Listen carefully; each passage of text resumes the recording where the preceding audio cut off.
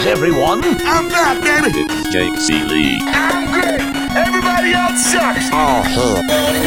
It's every nightmare I've ever had. excuse me? It's time to check the link. Pretty crazy, huh? But it doesn't matter because none of this has anything to do with the show. You know what? You just made the list. Oh, wait, you serious? Let me laugh even harder. It's all in sports. Sure, we talk about it all the time. Really? No. Game on, everybody. It is All In Sports. It's Jake Seeley. You know me, or maybe you don't. Maybe you came in from my amazing guest today. And if you don't, I am over there at The Athletic. I'm the senior writer at All In Kid. And if you're not a member of The Athletic, which would be surprising at this point, especially because you can get 40% off, we have our draft kit out. Over 50 articles in it right now, and they're still coming because we're just getting to draft season now. But if you go to theathletic.com/allinsports, the name of the show, 40% off your first year. So do that, sign up, enjoy it. But we're going to talk a lot of fantasy football today because that's what everybody's getting ready for. Like I said, the drafts are coming. And let's get into the show with one of the funnest guys, I would say, to be around in the business. Every time I see him in person and hung out. And the very first time I ever saw him and hung out with him was a great time in Vegas years ago. I don't know if you remember that. It's Marcus Grant at Marcus G. It's 2 A's, by the way, spell his name correctly, of the NFL Network. And like I said, Marcus, I don't know if you remember that draft out in Vegas. And I don't know if you remember, like, the thing that stuck with me is just the way that you did the most perfect sound of crickets I've ever seen in my life. Yeah, a League of Leagues, the original League of Leagues. You, me, Dave Damashek. That's where I met a lot of people. I met you. I met Pat Mayo there. Yeah. Adam Rank and you guys. Yeah, Rank and Co were there. This is the first time I met you guys in person. It was a good time. Yeah, no, it was great. I remember, like, one of the things I remember is we all, since me and Rank and James drove out together from Los Angeles, we decided to stop and, get some beverages for the draft or whatever. And I think we started at like 9, 10 o'clock in the morning. And, most everybody's, trying to take it light because it's going to be a long day, maybe having a beer or something kind of light and easy. Co was like going in on the tequila at like 10 o'clock in the morning. It was like, James, slow down, bro. For people that don't know, it was 3 different leagues too. It was baseball, basketball, and football, all drafted at the same time. So around noon, I don't even know if we were like the 10th, 12th round, somewhere around there. And yeah, Co was already like into the wind at that point. Yeah, that was a fun time, no doubt. That was a good time. And speaking of good times, let's talk fantasy football. Is here. The draft month is about to be here to kick off this weekend. If people want to use Hall of Fame weekend, football starting. Bad news at the first point for this one that we got to get to. Your opinion, Marcus, is the AJ Green situation. Initially, it sounded like, yeah, he might be ready for week 1, but we're going to be conservative. We'll call week 1 50-50. Week 2 or 3 he should be around. Then we get the news yesterday where it doesn't seem like that's even possible anymore. Now, the quote, if you didn't see it, Marcus, and everybody out there, was actually, we hope we get him for the first half of the season. That's a big downgrade. I updated my projections and have him around 9 games played, and that puts him at wide receiver 43. How do you feel about that? Is that too high, too low? Are you in on AJ Green? Are you just not going to touch him at this point? I mean, what are you doing if you're drafting this weekend?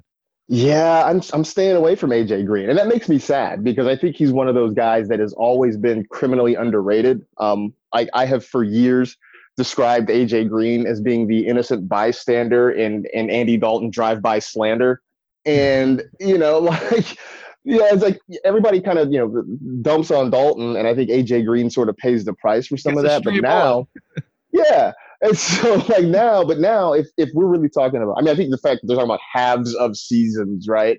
That's bad news. And it's not optimistic. It's like we're hoping to have him back for the first half of the season. So that means we could be looking at week 8, week 9. Suddenly the Bengals are coming back and saying, yeah, we're not sure. He's not progressing. It feels so uncertain that I shouldn't say I'm staying completely away from him. Obviously, if we get somewhere deep in a draft, if we get to round 8, 9, and maybe double digits, he's still sitting there, then why not take a chance on him and hope that, if he comes back, then suddenly you have a wide receiver 1 caliber player on your roster. But the fear is palpable, I think, when you talk about AJ Green now. So let's take it a step further, and I'm sure you've seen the same thing. Is as soon as the initial injury happened, even for those first 2-3 games, whatever, everybody started talking about Tyler Boyd, and I'm sure you saw it. There was numerous tweets about Tyler Boyd's numbers are actually worse when AJ Green has been out. I understand coming from that angle, but where are you on that? Because part of me sits back and says Tyler Boyd's still developing. That's a small sample size on top of it. I don't know how much weight. I do note it. I do put it in the back of my mind, but I don't know how much weight I want to put into Tyler Boyd is worse when AJ Green's not on the field. For what we've seen so far, I don't think is enough to say that's a definitive statement for this season. Yeah, I mean, I don't know that it's a definitive statement for the season, but it is something I think to note. I mean, I think while obviously it's understandable that everybody heads in the Tyler Boyd direction, I think maybe the big gainer in this whole thing probably ends up being Joe Mixon. I think what we've seen in the past, and look, the Bengals could be a different situation because we have no idea what Zach Taylor is going to do. We just don't know. But, I think in a lot of times these situations, you end up seeing the pass-catching running back sort of gain out of this. And, we already know that Mixon is going to get a heavy workload. He is going to be in the conversation, for a solid RB1 if things shake out the way we expect they will. Suddenly, maybe he ends up, maybe not quite Saquon Barkley levels of usage, but something close to that if they don't feel like they have a consistent downfield threat. If Tyler Boyd can't be the guy to get open, suddenly you're looking at, Joe Mixon absorbing somewhere in the area of 80, 90 targets, and that might end up being more of an impact than what Tyler Boyd gives you. So if you're drafting, again, with this whole conversation, and obviously John Ross is hurt right now, and now you're talking about going way down this depth chart of the Ericksons, the core. If you look at it, you're saying this definitely could help Joe Mixon. What would you say to the people, because you see this a lot with the Barkley argument of why he shouldn't be number one, is, if the offense is struggling as a whole, I don't care if Joe Mixon's seen 80% of the touches. They just might not be that good of touches because of the offense. Like, I feel like you're on the other side of like, hey, I don't care. Touches are touches, baby.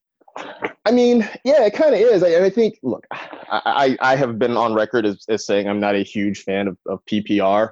But I like it. Look, I know, but look, obviously this is the way of the world, and those are the leagues that a lot of people play in now. And if we're talking about, if we're talking about good offense versus bad offense, I mean, nobody was scared of Saquon Barkley, even though the Giants' offense was a verifiably bad offense last year. But he got so many touches and he got so many opportunities, and he's a talented player. And Joe Mixon sort of fits those qualifications. Even if it's a bad offense in Cincinnati, if he is getting that many touches, he is a verifiably talented player. And so that level of opportunity, even in a bad offense, I think sort of transcends. And especially if he stays on the field for 3 downs or most of 3 downs, and he's getting the ball 80% of the time, it's probably an exaggeration, but if he's getting the ball a lot, I think that level of opportunity sort of supersedes how bad the Bengals could potentially be. It might be, watch, Tyler Eifert's season is finally here. Look, if we can get more than 5 games out of Tyler Eifert, we'll talk then.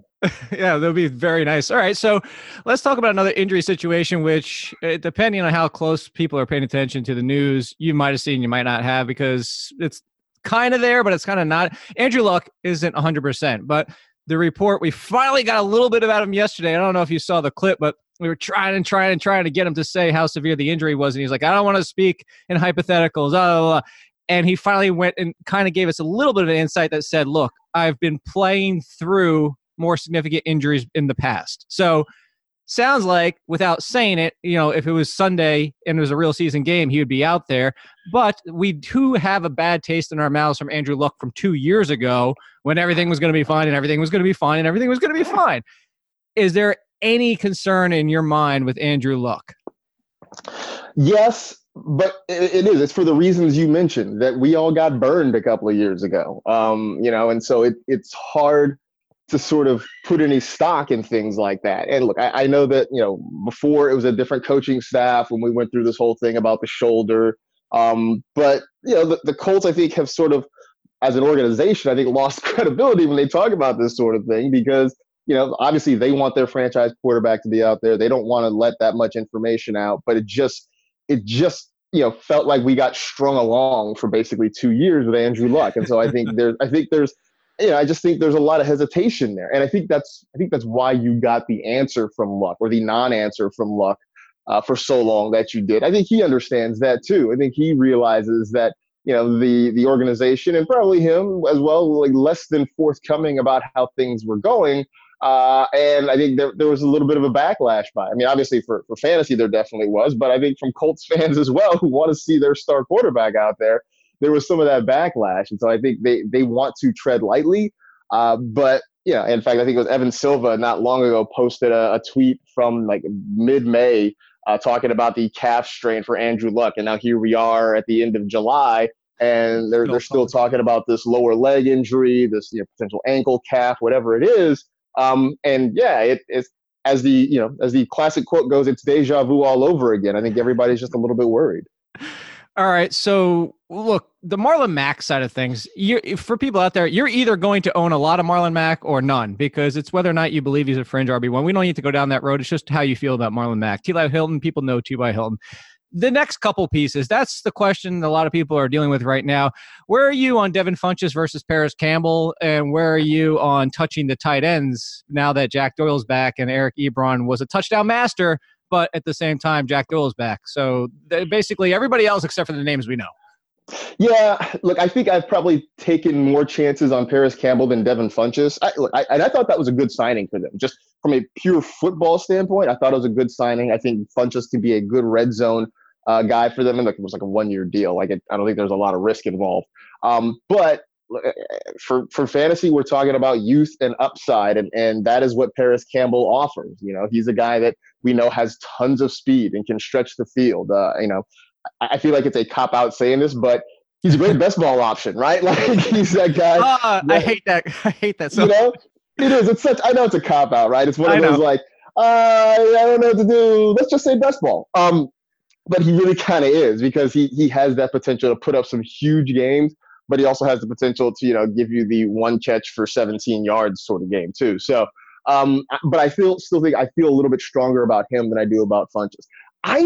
Look, I'm a guy who loved Jack Doyle when he burst on the scene a couple of years ago, but I think there's something to this Ebron deal. I mean, there was a reason the Lions so many years ago went out and spent a lot of draft capital to get him. They believed in his talent, and it never quite materialized in Detroit. But I think we saw a lot of it last year in Indianapolis. And so even though Doyle is back, I still believe in Ebron.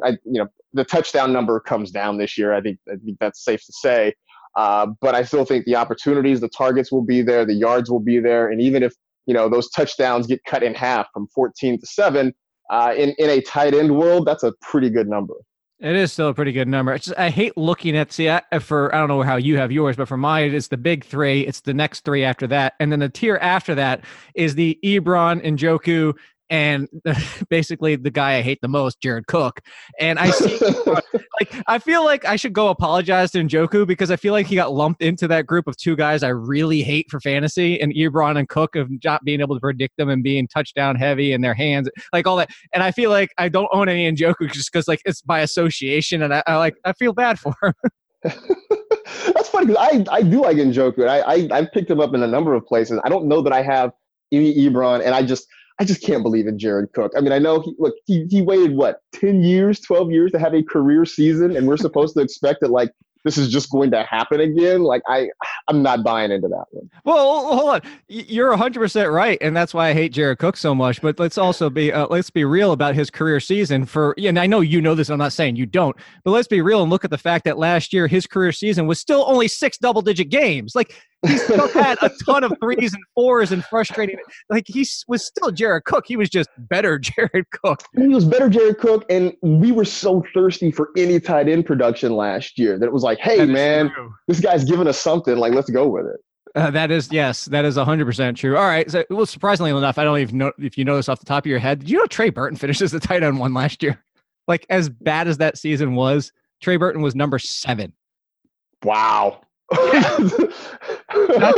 That's how bad last year was. Kyle Rudolph, for people that want to go back and look, Kyle Rudolph wasn't even in the top 15. And then those final 2 weeks that he blew up and had that 2-touchdown game pushed him all the way up to 8th. That's how bad it was last year. All right. Wow. Let's talk about other bad things. This is a very bad show to start so far. This is not surprising. It's me. Ezekiel Elliott sounds like they're ready to give him his contract. Melvin Gordon sounds like we could be heading down the Le'Veon Bell path, but unlike Le'Veon Bell, he can't sit out the entire year and still get his year of eligibility. He would have to play at least the 6 games. All that being said, 2 different players, 2 different scenarios, both having the same situation and holding out for more money. Are you taking Zeke as one of the first 3 off the board? And where are you taking Gordon with his news? And I'm assuming, are you more scared of Gordon than you are of Zeke? Definitely more scared of Gordon than Zeke. The Cowboys will get something done with Zeke. I just believe it. Side note, though, so me continuing to be the lone voice standing in the desert yelling against the crowd, as somebody who has like sort of felt like the running backs don't matter theory has gone overboard. Just a little bit. Right? Like now all of a sudden you got Jerry Jones out here saying this. And so I hope all of you people realize what side of history you're standing on right now, that you have made work easier for the owners. So like the next time there's a CBA negotiation and the players you feel like are getting squeezed on this thing, remember, every time you tweeted running backs don't matter, you helped an owner. So that's all. But that being said, I still think the Cowboys will get something done with Zeke. He is too important to that ball club to not bring him in there and get something done. So I still feel confident taking him as one of the first 3 or 4 guys off the board. I still think he's going to be there when the lights come on and when it really matters. And good for him, man. Taking some time off going to Cabo, man. I wish I could do that. But, I'm confident with him. With Melvin Gordon, I see that ADP plummeting right now. And, he's well into the 2nd round. I think that as long as this continues, we'll see him fall into the 3rd and 4th.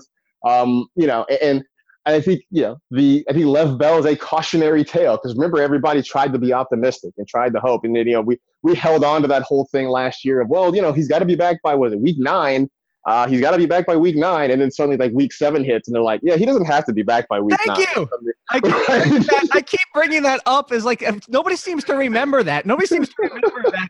We were all being told he had to play. Week 7's like, oh, no, he doesn't. Right.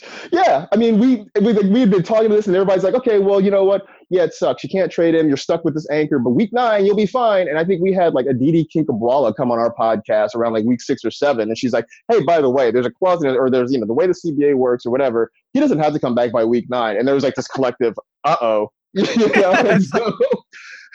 So it was that feeling of like when you show up for like your class in college and it's like your report was due today and you're like, I thought it was next week. Oh crap. Right. Like, yeah. Right. And so, but because of that, you're seeing the Melvin Gordon ADP plummet. And as long as this continues, if we start to get, into late August and he still has his heels dug in and the Chargers have their heels dug in, Melvin Gordon's going to be a double-digit round guy until we get some sort of proof that these 2 sides are coming together. So where are you on the backfield without Gordon? Because there's, I hate the truthers because that's almost a cliche word at this point, but there's the supporters of Eckler, there's the supporters of Jackson. We've seen some reports from the team about, oh, Jackson looks great, but it's training camp and offseason. Everybody always looks great. You've got to be more concerned if somebody says somebody doesn't look great. That's what you need to look for. So where are you? Because I kind of feel like I, in my opinion, I'll give you my first, I think it'll be a very split backfield. And even if I'm wrong, I still don't feel like the ADP should be a 5-round difference. I feel like their ADP should be closer together, similar to the Broncos. No, absolutely. I think they should definitely be within a round or so of each other because I think you're right. I think that this is going to be a very split backfield. And I don't necessarily love either of them because I think they're going to share the workload fairly equally. And the thing about it is I don't feel like either one of them is talented enough to necessarily transcend having that level of split touches. I think they'll both be fine for the Chargers. And we've seen Eckler be productive, although we saw in games where there wasn't Melvin Gordon around and they asked him to carry a heavier workload that he wasn't quite as productive.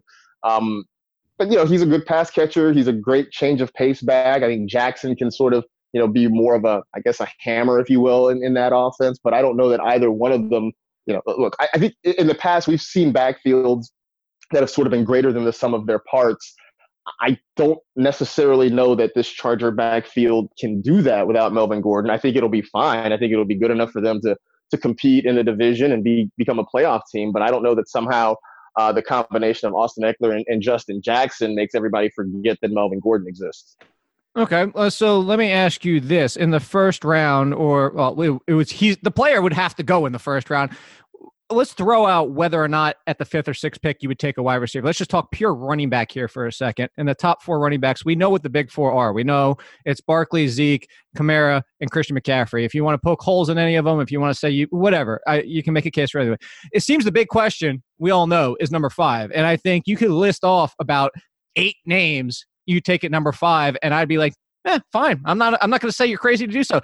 Throw Nick Chubb into it, even with Kareem Hunt coming back at the end of the season. Like Kareem Hunt maybe doesn't even get that much involved, but him, Dalvin Cook, Le'Veon Bell with the concerns of the Jet. Like there's a lot of names. If it's you, Marcus, and you have the 5th running back, again, forget like whether or not what wide receivers are there.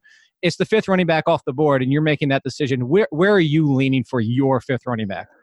I'm gonna go back digging in the crates again and I'm gonna go back to David Johnson, who treated me so well a few years ago with his big breakout season, and just this belief that the Cardinals will figure out how to use him again. I think the difference between he and Le'Veon Bell is that David Johnson has a coach that openly wants him on the team. He doesn't have a coach that seems skeptical about his presence on the roster. And part of it is me admittedly drinking some of this Kingsbury Kool-Aid about what this offense can do. But, you talk about opportunity. I mean, there should be opportunity if they can run this up-tempo successfully and run as many plays as they hope to. And the fact that they want to move him around the formation and have him out in the slot occasionally, as well as, running out of the shotgun. I just think these are things that have me excited about him. And I think I've been excited to see Johnson sort of moving up ADP-wise over the summer, because I felt like at the start of the spring and summer he was too low. And I think people have slowly started to come around and see what the potential is there in that offense. So, I think that's the guy I'd be going with in that spot. Well, let me ask you a question then a little bit on David Johnson, because he seems to be turning into the consensus number 5. More so, not 100%, but it seems like the majority of the people are starting for all the reasons you just said. Let me paint a scenario and just say, let's say we get to week 2 and 3 of the preseason, and maybe the offense isn't clicking. Maybe this is like go back to the Chip Kelly world. Maybe the offensive line's still an issue. Maybe Kyler Murray's hitting some bumps. I'm going to present it more of like an analytical, what you're watching for with the Cardinals. Is there something that you're watching where you're going to say, you know what, I'm changing my mind, I'm not on David Johnson? Or are you just kind of set now with there's going to be bumps anyway, and compared to everybody else, I'm still going to stick with David Johnson all the way through the preseason? Yeah, I think I'm going to stay with him. I mean, I guess anything short of we watched them in the preseason and their offense looks like it did last year under Mike McCoy, where they just are lining Johnson up as a traditional running back and slamming him into the offensive line again. Running him off center every time. Right. He's just like slamming into the back of the guard or something like that every couple of plays. And maybe, I wash my hands of the whole affair. But, I think the expectation is that, this isn't going to suddenly become a 9 or 10 win team overnight. I mean, they were 3-13 last year. I think a solid improvement for them would be 5 or 6 wins this year. So they're going to be bumps, and I think the fact that this is a team that offensively will probably have to throw the ball a lot, especially in the second half. And again, in this PPR world that we live in, I mean, David Johnson is going to be the guy who gets a lot of touches there. So I still feel okay with him. So let's pivot to another team. And before I get to what I was initially going to ask you about the Redskins, let me ask you this. Who has more wins this year, the Cardinals or the Redskins? Oof. Wow. I think I say Cardinals. Yeah, I think I say Cardinals too, just because, in the East, you still have you got the Eagles, you got the Cowboys to deal with. Those two I think are going to be playoff teams, and I think they're going to get fat on, at least the other two teams in the division. Yes, I would agree with you there. So I want to talk. So we know about the Trent Williams situation, and part of the concerns and part of the frustrations of, I'm sure, that fan base is dealing with what seems to be the worst run medical situation in the entire NFL. So Trent Williams is there. They signed Donald Penn, which is a lot of people have pointed to as a telltale sign that Trent Williams isn't going to be playing. Like whether he pulls the Le'Veon Bell or whatever it is, they're making do for life without him. Darius Geis is somebody that I was high on a few months ago. started to cool off a little bit, some because of the offensive line, some because he initially had a little bit of a setback, but it seems fine now. But I'd get your opinion on Derrius Guice, because this is where I was coming from, is that I look at the same exact injury as Dalvin Cook had last year, and Dalvin Cook was 100% by the middle of the season, around week 8 or 9. Derrius Guice, timeline-wise, was ahead of that to the point where he should be, if he follows the same path as Dalvin Cook, obviously, should have been 100% by week 1. At the same time, this offense looks like it's going to be miserable. Even if they start Dwayne Haskins week 1, which I'm a huge fan of, it still looks like this offensive line, the offense in general, like this could drag down Guice, even if you're a fan of him. Do you own Guice in any of your leagues so far? Are you looking for him, or are you staying away from this offense as much as possible?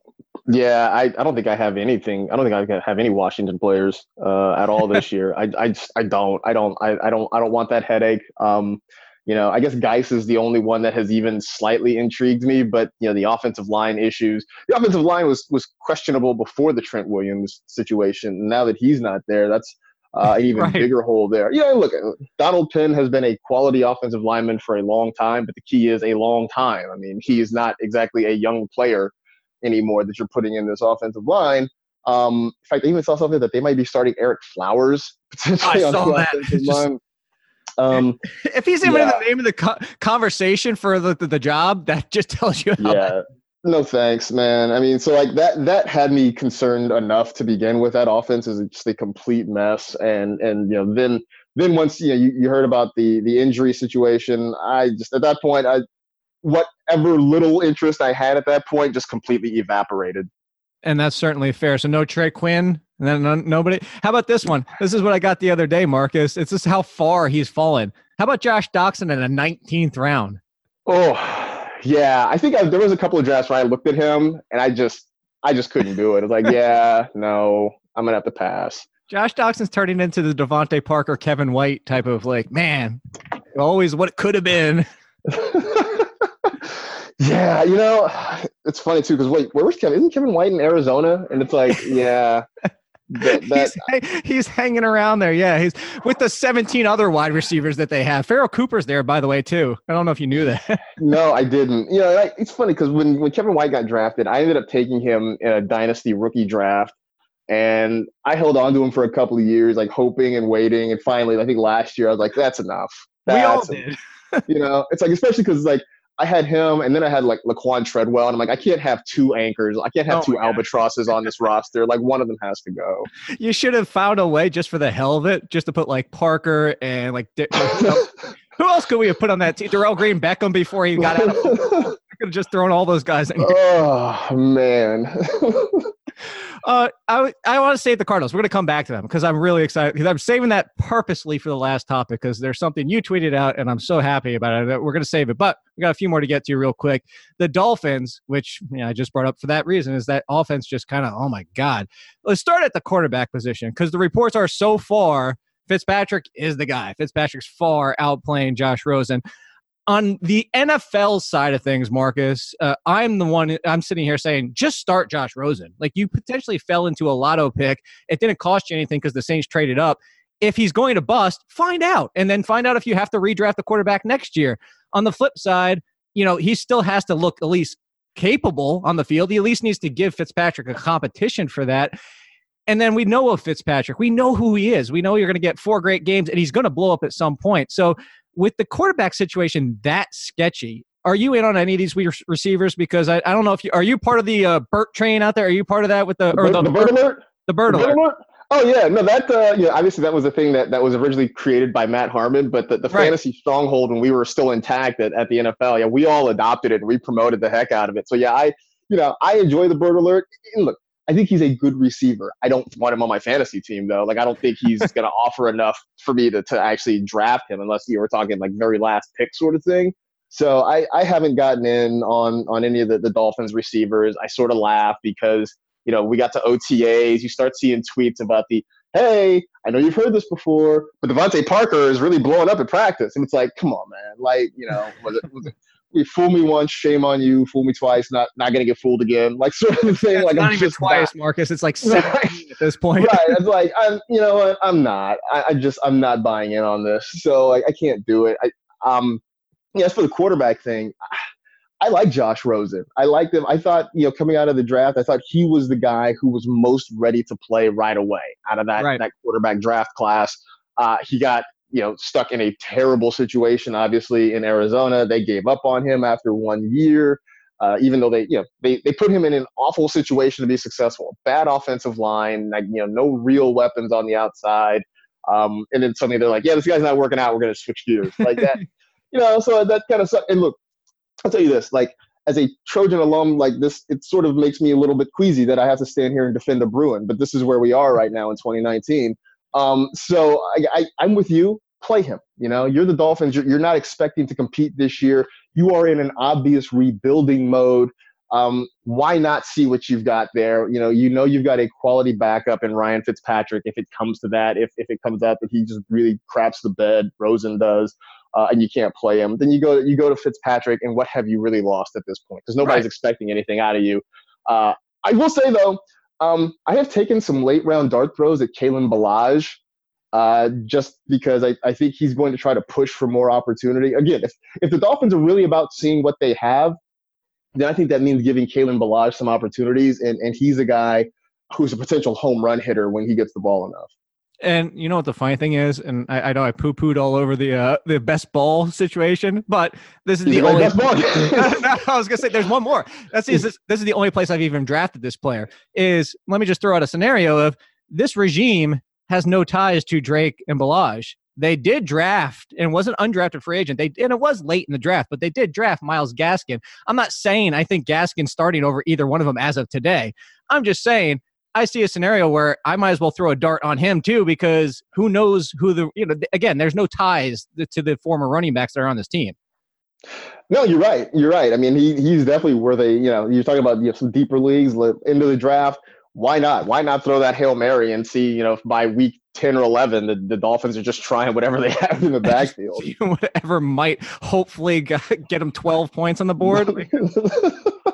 Good grief. Yeah. So I'm with you, though, especially with the Rosen side of it, too, because the worst thing you want to do is be the Giants and not know what you have next year. Like, you don't want to go into next year's draft and be like, oh, we still don't know what we have in Josh Rosen. You want that answer this year. You want to find out.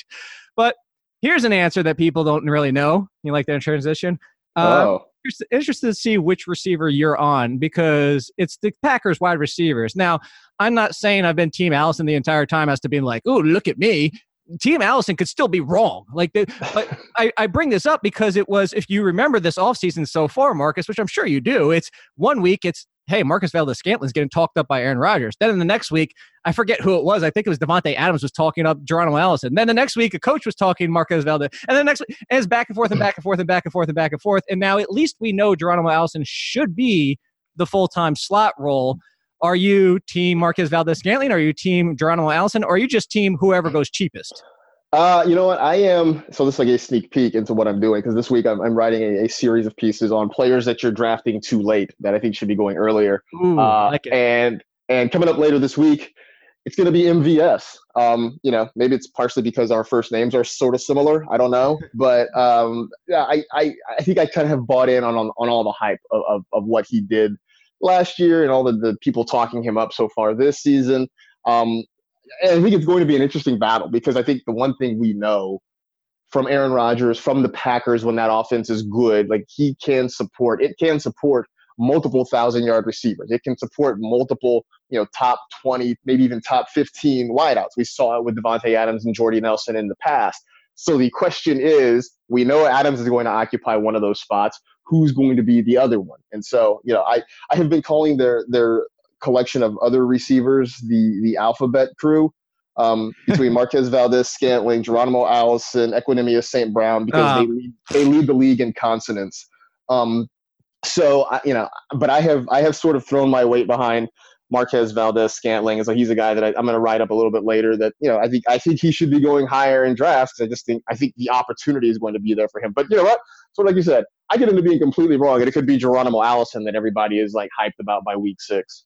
Yeah, it's pretty much, we're doing our best guesses here and what we're analyzing. So before we get to the last thing that I wanted to talk about, I got 2 scenarios I wanted to throw at you. This is basically pick your poison. And the first one makes more sense than the second one, but they're fun. They're just fun things anyway. So because we brought up the Dolphins and Washington, I want to ask you, if I told you you have to pick one of these situations, you either have to start 2 Washington players every single week, or you have to start 4 Dolphins every single week. Oh, Which would you rather do? I think I'd rather stab myself in the ear with a pencil. That's the point. 2 Washington players or 4 Dolphins players.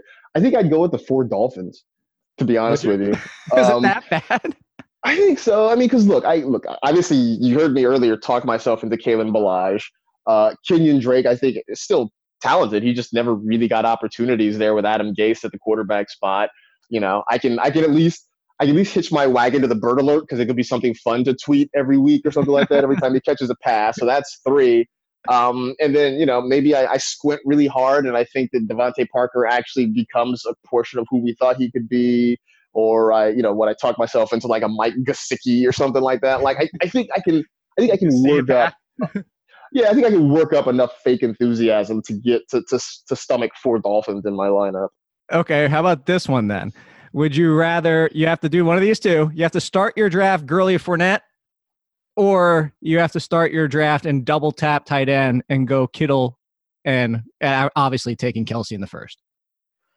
I would go to the 2 running backs because, you know, I have been on record as saying the Todd Gurley slander has gone way too far. And look, and that being said, like, I'm not drafting him in the first round, but like to have him in multiple drafts fall to me at the back half of the second round seems, you know, crazy because I have started multiple drafts like McCaffrey and Gurley, and I'm like, this is great, you know what I'm saying? So yeah. So you know, and early on, not so much in recent drafts, but some of the earlier drafts I was doing, like I was pretty happy, you know, having Leonard Fournette fall in my lap somewhere late in the 3rd round. So like in some of my earlier teams, I have quite a bit of Leonard Fournette, and was quite okay with it. So I guess because I have sort of, again, talked myself into believing you guys are gonna be fine, I would probably go that route.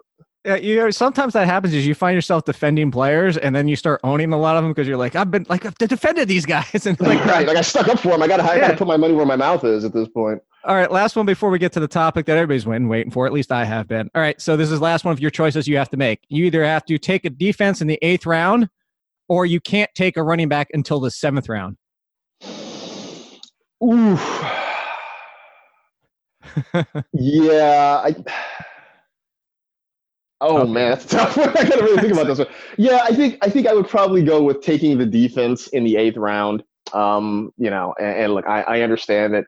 Like, you know, I'm not one to just like is tied to a defense. Like I will, you know, add one, drop one, stream them, what have you, and not necessarily feel married to one. But like I don't know that I could sit and wait until the 7th round. You know, the running back position is just there's no depth there. It's very, very top heavy. And by the time you get to round 7, I mean, there's nothing left. There's just nothing left there. So I can't imagine having to wait that long and then try to piecemeal something together. That seems terrifying to me. It does, doesn't it? Could you imagine? I mean, that's super zero RB. That's super duper zero RB. Yeah, that's a negative RB. Yeah. All right. So what isn't a negative? And this is what we've been waiting for this entire time, because I'm so glad somebody out there is preaching the love for Christian Kirk. And your tweet is basically saying, I'll read it for everybody. So why isn't Christian Kirk getting more love? It's involved in the entire article. I've been waiting to have you on the show because I'm going to retweet it today because I saw it yesterday and I was waiting to retweet it today. I have Christian Kirk at 24th, Marcus, and I'm so happy you're out there with me on Christian Kirk. I'm going to open the floor to you and speak of your love for Christian Kirk. Yeah, I mean, what I haven't understood is that everybody seems big on the Cardinals offense, right? And from the moment Cliff Kingsbury got hired and they drafted Kyler Murray, I mean, look, people talk about Kyler Murray in some of their wildest projections as a QB1 this year, right? I mean, you know, Brad Evans, I love him. His projection for Kyler Murray, like his rushing totals, were bigger than Cam Newton when he won the NFL MVP a few years ago, right? I mean, that's insane. But that's the kind of love this offense is getting. We talk about David Johnson kind of becoming the consensus number 5 running back at this point. But throws it at Andy Isabella and Hakeem Butler. And, Larry Fitzgerald just, I think partially on muscle memory and name value is still hanging around in the 9th round because, he doesn't seem to age all that much. I don't understand why there hasn't been more love and more hype for Christian Kirk, why he's sitting in the 7th round in a lot of ADPs, because this is the guy that, ostensibly is the heir apparent as the number 1 wide receiver in that offense. He's a guy that can stretch the field. He can also run those intermediate routes. He has a familiarity with this air raid offense that Kingsbury's bringing in there. He is the guy that I think is going to start absorbing a lot of those wide receiver targets. Why isn't he getting more attention here? And I don't get it. I think some of the smarter ahead of the curve folks are jumping on here, but I think this is one that it has baffled me, that why it is that everybody else in this offense seems to be getting some sort of bump from what the Cardinals potentially can do, but the guy who in theory is going to lead them in wide receiver targets isn't quite getting the love. It has made me scratch my head. It has made my brain itch, to be honest with you. I love that. And I love the fact that in that you brought up the fact that he can succeed outside in the immediate routes because people assumed when he came out of college he was only a slot receiver. And I love the fact that you're bringing up something that I talk about every single year too with the projections is I actually wrote in, we all do the same thing, overrated, underrated. You have the underrated coming out. I did overrated. And I said the entire Rams wide receiving crew. And I said, I think that if you look at the trio and you look at the concerns of Goff after the bye and the whole thing about they're all going very high if they're all inside the top 20, 22 picks. That all being said, and I'm saying this for this reason because what you just spoke of speaks to this, is that I still had all 3 of them inside my top 30 because the numbers need to sync. If I have the Rams passing for blank and Jared Goff doing blank, then his receivers need to do blank, and I can't have 500 missing yards. And so your point is Kyler Murray, if he's going to do this, if this offense is going to do this, Larry Fitzgerald gets 704 touchdowns or something like that. Well, where's the rest of it? It has to go somewhere. And that was kind of in your point right there, is that's what I think people are missing. And if it's going somewhere, Christian Kirk's the number 1. Yeah. I mean, it just seems to make sense to me. And I think, it feels, like you said, the numbers, they felt incongruous, right? It just hadn't matched up. Kyler Murray is going to somehow come in and dominate the world in year 1, but none of his wide receivers are going to feel the impact.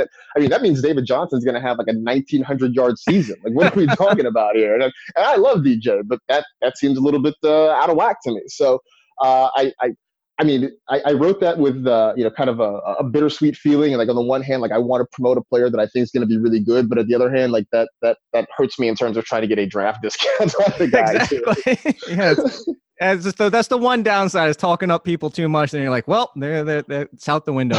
But what people should definitely feel good about is making sure they're following you at Marcus G. Make sure they're checking you out on the NFL Network. I am going to retweet your tweet as soon as we're done. Like I said, I was waiting for this moment to make sure we get it out there. You mentioned the underrated players. What else should people be looking for you, including your podcast and everything?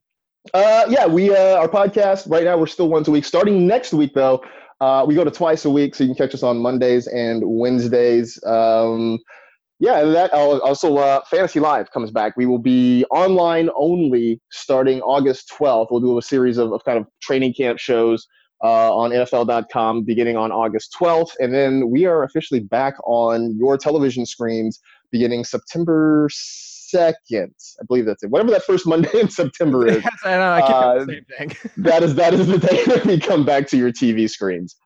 Which is good because you guys are on right around the time I work out every single day. So it's I can just watch my buddies at workout time. Nice. Yeah. And then I just yell at the screen about stupid things, but that's whatever. No. One of the best in the business, one of the most fun to talk to and be around. Make sure you're following him. And I appreciate you guys. Listen, I'll be back next Wednesday. Still once a week for me, unlike most of everybody else. So I'll talk to you guys next week and have a good one.